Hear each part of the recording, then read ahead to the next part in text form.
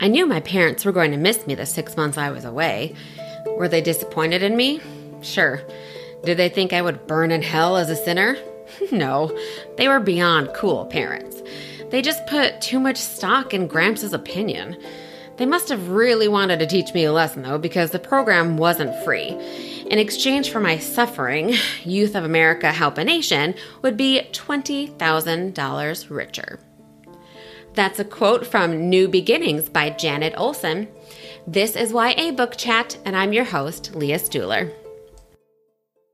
Hi, everybody. Welcome to another episode of YA Book Chat. Thank you for being here and for listening. I am very excited today to bring you a very special book. This is a new book for me. It's called New Beginnings, and it's written by Janet Olson. And it's a really great story, and I'm excited to bring this to you today. And not only that, we are speaking with the author herself today. So I just wanted to welcome her. Welcome to the podcast, Janet.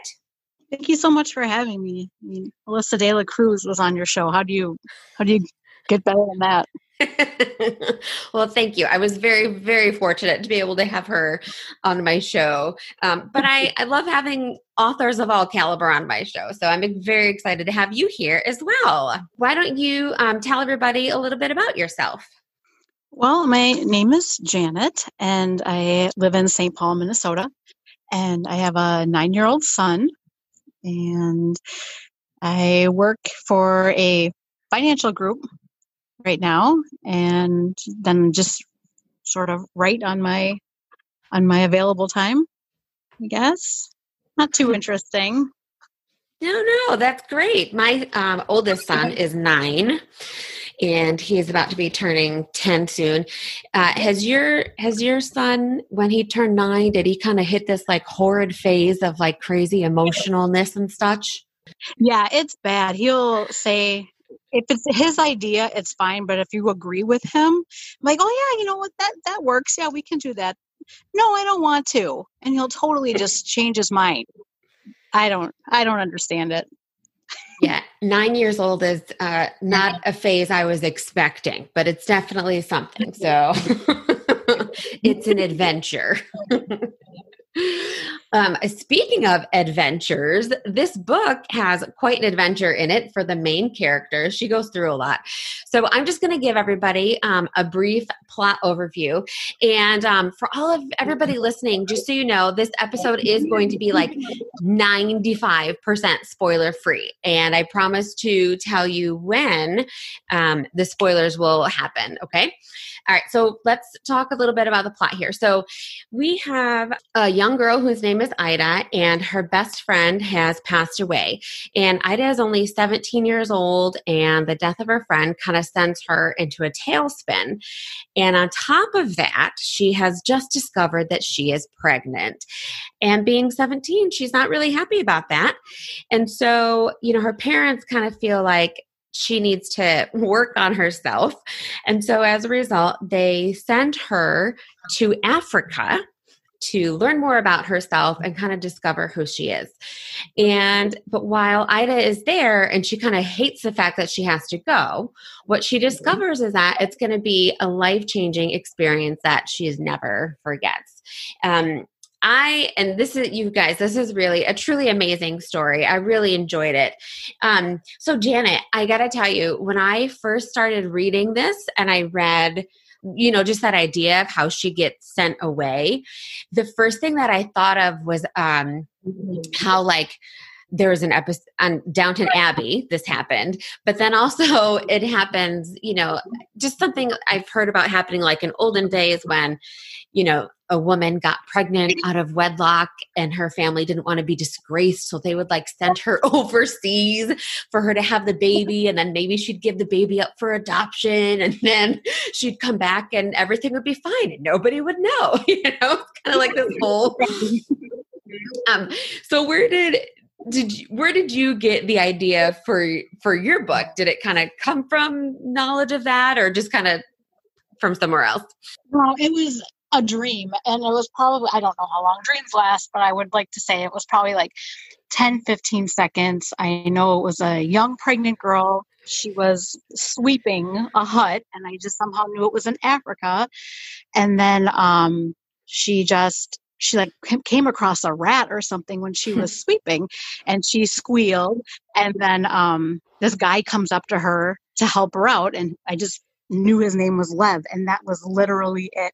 And then it just stuck with me because I usually don't remember my dreams at all. So then I felt like there's something more was there. So I just started brainstorming and came up with, why is this American girl there? She's pregnant, like, and she doesn't belong there. What is she doing there? And then so this idea was born that she came from through a volunteer program. I like that because, I've interviewed a few different authors and, they all kind of get their inspiration from different places, but I don't think I've ever had anybody tell me that they had a dream and that inspired their book. And so I think it's really cool that you did that. I like that.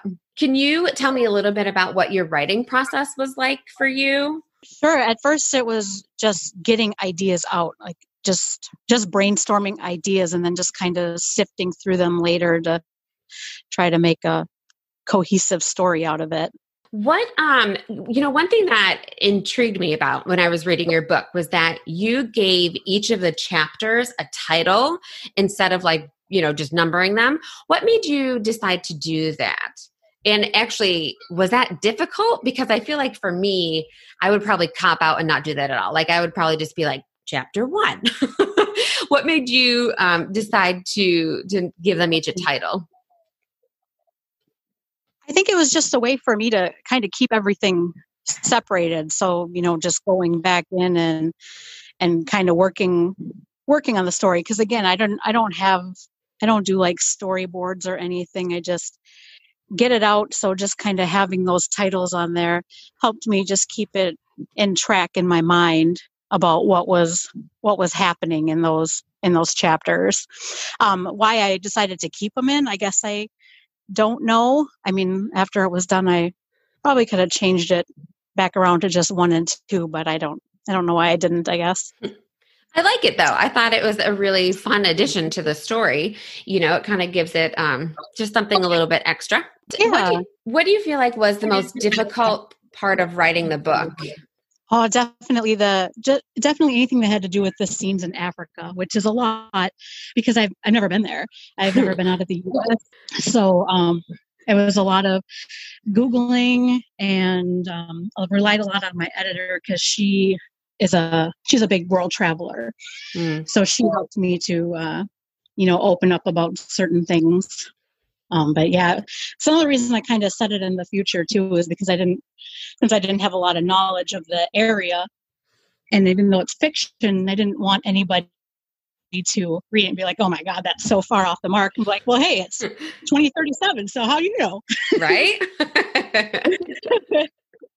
But I felt like though, it to me, it definitely felt like Africa, like when I was reading it, I definitely got that feel and I could picture in my mind, like the truck and the back roads and the animals and the huts and everything. So it really has a great feel. I'm very impressed that you did that without really ever having been there. I don't know that I could do that very well. Yeah, that was definitely the most challenging, is to try to make, because it's all about, reading is all about transporting. And so I'm glad that came across, because that's what a book is supposed to be about. Yeah, exactly. What was your favorite part about writing the book? Probably Ida and Higgins' relationship. Because when I first wrote it, that's all they were, was friends. Like it was a friendship. So then just that relationship building and their friendship, how that is the focus for me anyway. Yeah. And I was actually going to have us talk a little bit about that too, about their relationship, because, we kind of have this age-old question that pops up of, do you really believe that a guy and a girl can be friends, truly be friends, without either one of them having an interest in the other one? And that's definitely a really big theme in the book. Is this something that you've ever experienced? Like, have you ever had an actual, like, real guy-girl relationship where there was nothing else? Yes, I have. Well, I have two friends, two guy friends. That's all it is just friendship, and that's what this was supposed to be. But then Ingen had other ideas, so kind of got in my head. But I know what you're saying, though, and I really wanted it to be that way to kind of prove that point that it is possible, but didn't work out that way. Ingen just had other ideas. He wanted to have a different story told. I think he just kind of took over there. He did. And he is the reason there's a part 2, because he would not stand for my ending that I had.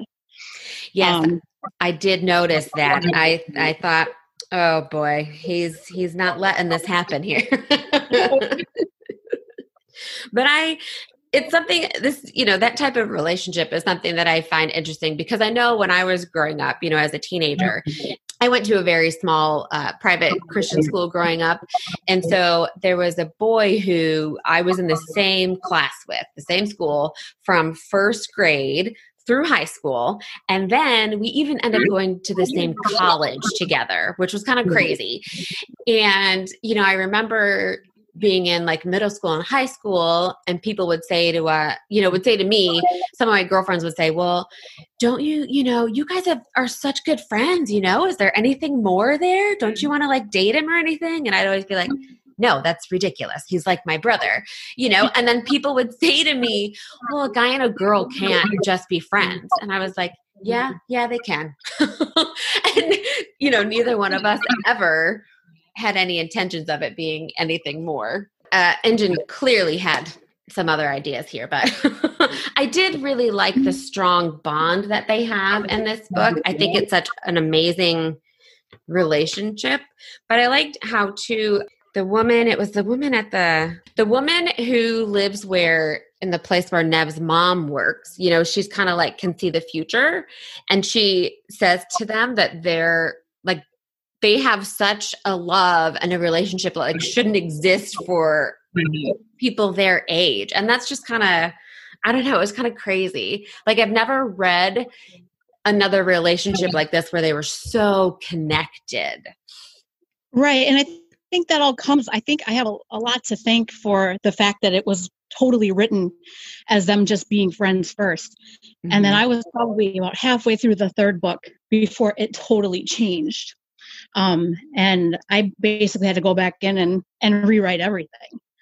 Wow. There was always a specific plan for her. And then, everything totally changed. And so I don't know if they probably wouldn't have had that deep of a bond if it wasn't, written as just friends first, I think. Yeah. If that makes sense. Yeah, it does. And another thing that I really liked about this book too was that even with Ida and Nev, because she's kind of like stuck in between these two boys and she doesn't really know what to do. And I feel like that is such a typical situation for a teenager, Right. So let me ask you this. So your son is 9, you said. So was it difficult for you to write a teenage relationship, or, do you have kind of like influence from other areas of your life, maybe family or whatnot, that kind of helped you with writing them as teenagers? It wasn't too hard. The thing it was really hard, I guess, for Ida, just because not only does she have her normal teenage hormones going on, she's pregnant. She's in a foreign country. So her mind is just pure chaos. So, I mean, it was a little tough, but I read a lot of like YA too. So I kind of have some idea of, the teenage mind, not that I wanted to mold them after anyone in particular or anything, but it came pretty natural. That's good. That's great. Yeah. I mean, clearly all I read is YA. So, I love it. Genre. But it is so good. It is so good. I actually just started a new job. By the time this airs, have been in it for a few months. But I'm working as a middle school theater teacher, and I have already spent like entirely like too much time talking with like both the librarians and the language arts teacher. Like we've just had these amazing conversations about young adult books and how great they are. And it's just so fun. And what I love too is that, like your book they're also unique from each other. Your book, the relationships that are really unique from any other ones that I've read. I admire authors like you who are able to write like that. Like for me, and it's been a very long time since I was a teenager. It would be very difficult for me to write anything like that. So I do have a couple of questions that are going to have some spoilers in them. So for my listeners, if you haven't read this yet and you don't want to hear any spoilers, you may want to fast forward maybe like 3 to 5 minutes, 3-ish minutes, because I have 2 questions for her with spoilers. But if you don't mind, then go ahead and keep listening. And I say fast forward because I am going to ask Janet some other questions after these 2 as well. So you don't want to miss that. All right, spoiler question number 1. So in the story, Ida and Janelle, her best friend, would kind of pretend to be each other and think as each other. And so that's what ends up leading Ida to sleep with Dan and get pregnant. And I felt like this was a really interesting idea and concept. So how did you kind of come up with that idea of them like pretending to be each other and think as each other? Is it something that maybe when you were younger, you and your friend did, or was it inspired by something else? It was only inspired by the fact that I couldn't find another way to get her pregnant because she's not, that's not like aside from, her relationship with Ingen, and since that wasn't going to happen, and since that was on pause, and just like with her emotions, with Janelle's passing, there was nothing else there was no other way I could get her pregnant. Like I had her dating Dan for a while, but then that did not work out. So I was like, well, how can I do this? Because that's the part of the story, the dream or whatever, is she's pregnant. That's the point of her going. Right. That's just how it just was kind of came from that. Like Janelle had a crush on Dan. So it just kind of worked itself out into that. How they just kind of wanted to be each other. And then it also worked out, with Ida having siblings, Janelle being an only child. Just kind of had what the other wanted. Dan liked Ida. Janelle wanted Dan. So there were all these reasons for them to kind of want to be the only child. That sounds fabulous. So it just kind of came from that, like each having attributes that the other wanted, I guess. And that makes sense because, a lot of times, just thinking back to when I was a teenager, there were always like girls who I was jealous of, who had things that I didn't, or who got to date, the cute guy, or like, you have this like girl code that if your best friend likes this, if you both like him, but she said something first, then you kind of back off and let her do it. So, it is sweet. It's nice. And I like how it shows the closeness of their relationship, because I feel like that really helped kind of show another reason why, Janelle's death affected her so much too. Okay. So I have one more spoiler question. So we have spoiler question number 2. And this is just me playing devil's advocate here. Okay. What would you say to someone who might say that they didn't necessarily like Ida or like what she was doing because it's almost like she was kind of toying with both Nev and Engen, because she was almost kind of leading them on at the same time? Because Engen, like, he's always touching her and telling her how he feels, but she doesn't turn him away, even though she's like with Nev and sharing her feelings with him. So just kind of playing devil's advocate, how would you react, to somebody who said that, oh, Ida's, she's just a tease? Right. That's really not how it was supposed to be. And I get why people think that. But just knowing she's known him since she was 4, And like they've been through so much, and they've, almost had a sexual relationship. They've, were together a lot.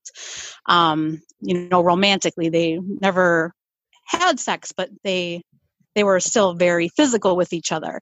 And so she's just so comfortable with him, and I don't know. I mean, I would say, I'm sorry. I want her to be liked. It wasn't her intention to be toying with them, especially Ingen, because she did close herself off to him after, the incident that happened. She's like, well, she couldn't forgive him. So, right. But they still have that connection with knowing each other forever, and they're like rich, like sort of physical history with each other that just for some reason didn't make sense for her to chastise him for touching her. Yes. And I can totally understand. I was just, kind of playing the opposite side with this question, but I can completely understand it from Ida's perspective. Same, because when I was in college, I had a guy who, as soon as he and I met, like we hit it off right away and became very close friends. And, but we did, we became very close. And so sometimes, we would hold hands or whatever, and be physically together. We never slept together. We never had sex, but we did have a little bit of a, physical connection too, because we were such good friends and we're so close. So I can kind of see where Ida is coming from on her side here with Ingen, and relate to her in a little bit in that. So I'm on your side about this, but always got to kind of play the other side too. And I mean, it sort of has something to do with them being soulmates in a way. Like if she puts her hand on his chest, just above his heart or something, it's because it's like she's touching her own soul in a way, because they kind of feel like the other owns the other soul, if that makes sense. They're like a soul bearer for the other one. So I don't know, just like her reaching out and touching him is just kind of, I don't know, just a connection, I guess, saying hello to her soul that he's hanging on to. I don't know. Yeah, I mean, I like that. I like that description of it, with them having that like soul connection. As Anne Shirley would say, they're bosom buddies. Yes. They're bosom buddies, they're kindred spirits, they're all of that. All of that. I'm actually drinking out of Anna Green Gables mug right now. Are you seriously? Yeah, I'm a huge fan. That is hilarious. Okay, I have to ask you this. Did you watch the original Anne of Green Gables movies with Megan Fellows? Oh my God. They're the only ones. They're right? So perfect. I agree with you completely. My husband watched them. Those are perfect. Those movies are absolutely perfect, and I love them. I may need to, I am going to do a Patreon account, and I've actually seriously been considering doing like an Anne of Green Gables bonus episode for my Patreon, my patrons, because it's just fantastic. And when I was growing up, that was our young adult. So why not? Exactly. Her getting her into all her scrapes. Oh man. And her and Gilbert, that's like the ultimate young adult love story there. I mean, come on. Definitely is. So getting back to your story, at the end of the story, Ida has to make a decision. And so obviously this is going to lead us into the second book, because we don't know what's going to happen. But we don't as the reader. Without giving anything away, because I obviously don't want to spoil a book that has not even been published yet, can you kind of give us a little bit of a hint of what book 2 might entail? Like if we're going to go back to Africa again, are we going to see the same characters? Okay, so I will say that she is on both continents in the second one. So she will be in Africa at one point, and she will be in the US at one point. Okay. Good to know. That helps me a little bit. I'm excited to find out. When do you think book 2 will be out? I am shooting for February. It just went to the editor last week. So I think it's, hopefully, depending on how well it goes with her, I would like it to be out by February. Okay, great. That'll be really good. Something to look forward to for one of those dreary winter months. Yeah.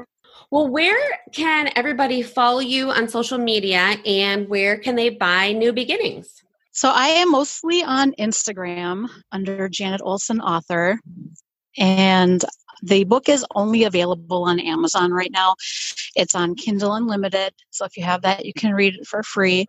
Otherwise, it's on Kindle for $3.99 and then paperback for $13.99. Okay. And I will put a link in my show notes to Janet's social media and to Amazon for the book so you guys can check that out. Because I want to make sure you all have this fabulous book available to you. Well, Janet, I just want to say thank you so much for being here. This was very exciting. It was very fun. I'm glad that I got to have you be on the podcast. Oh, thank you so much for having me. It really is an honor. You're welcome. And I am very excited to read book number 2. And for all of you listening, you guys need to go out and check out New Beginnings. And then, in February, read the sequel. Can you tell us what the sequel is going to be called? That I'm still working on right now. And it's just New Beginnings Part 2. Okay. So I'm trying to get some feedback from other people too, if they have any sort of ideas, like some other beta readers, and see if they can help me out with this. All right. Well, we will keep our eyes out on your Instagram account for any updates on that. All right. Well, thank you so much. Sure. Thank you. And thank you, everybody, for listening. And we will chat again soon. Today's podcast featured the book New Beginnings by Janet Olson. Be sure to follow YA Book Chat on Instagram and Facebook, and don't forget to subscribe so you get your episodes as soon as they're available. And if you could, hop on over to Apple Podcasts and leave a review. It really helps a lot. YA Book Chat was created, is hosted, and edited by me, Leah Stuhler.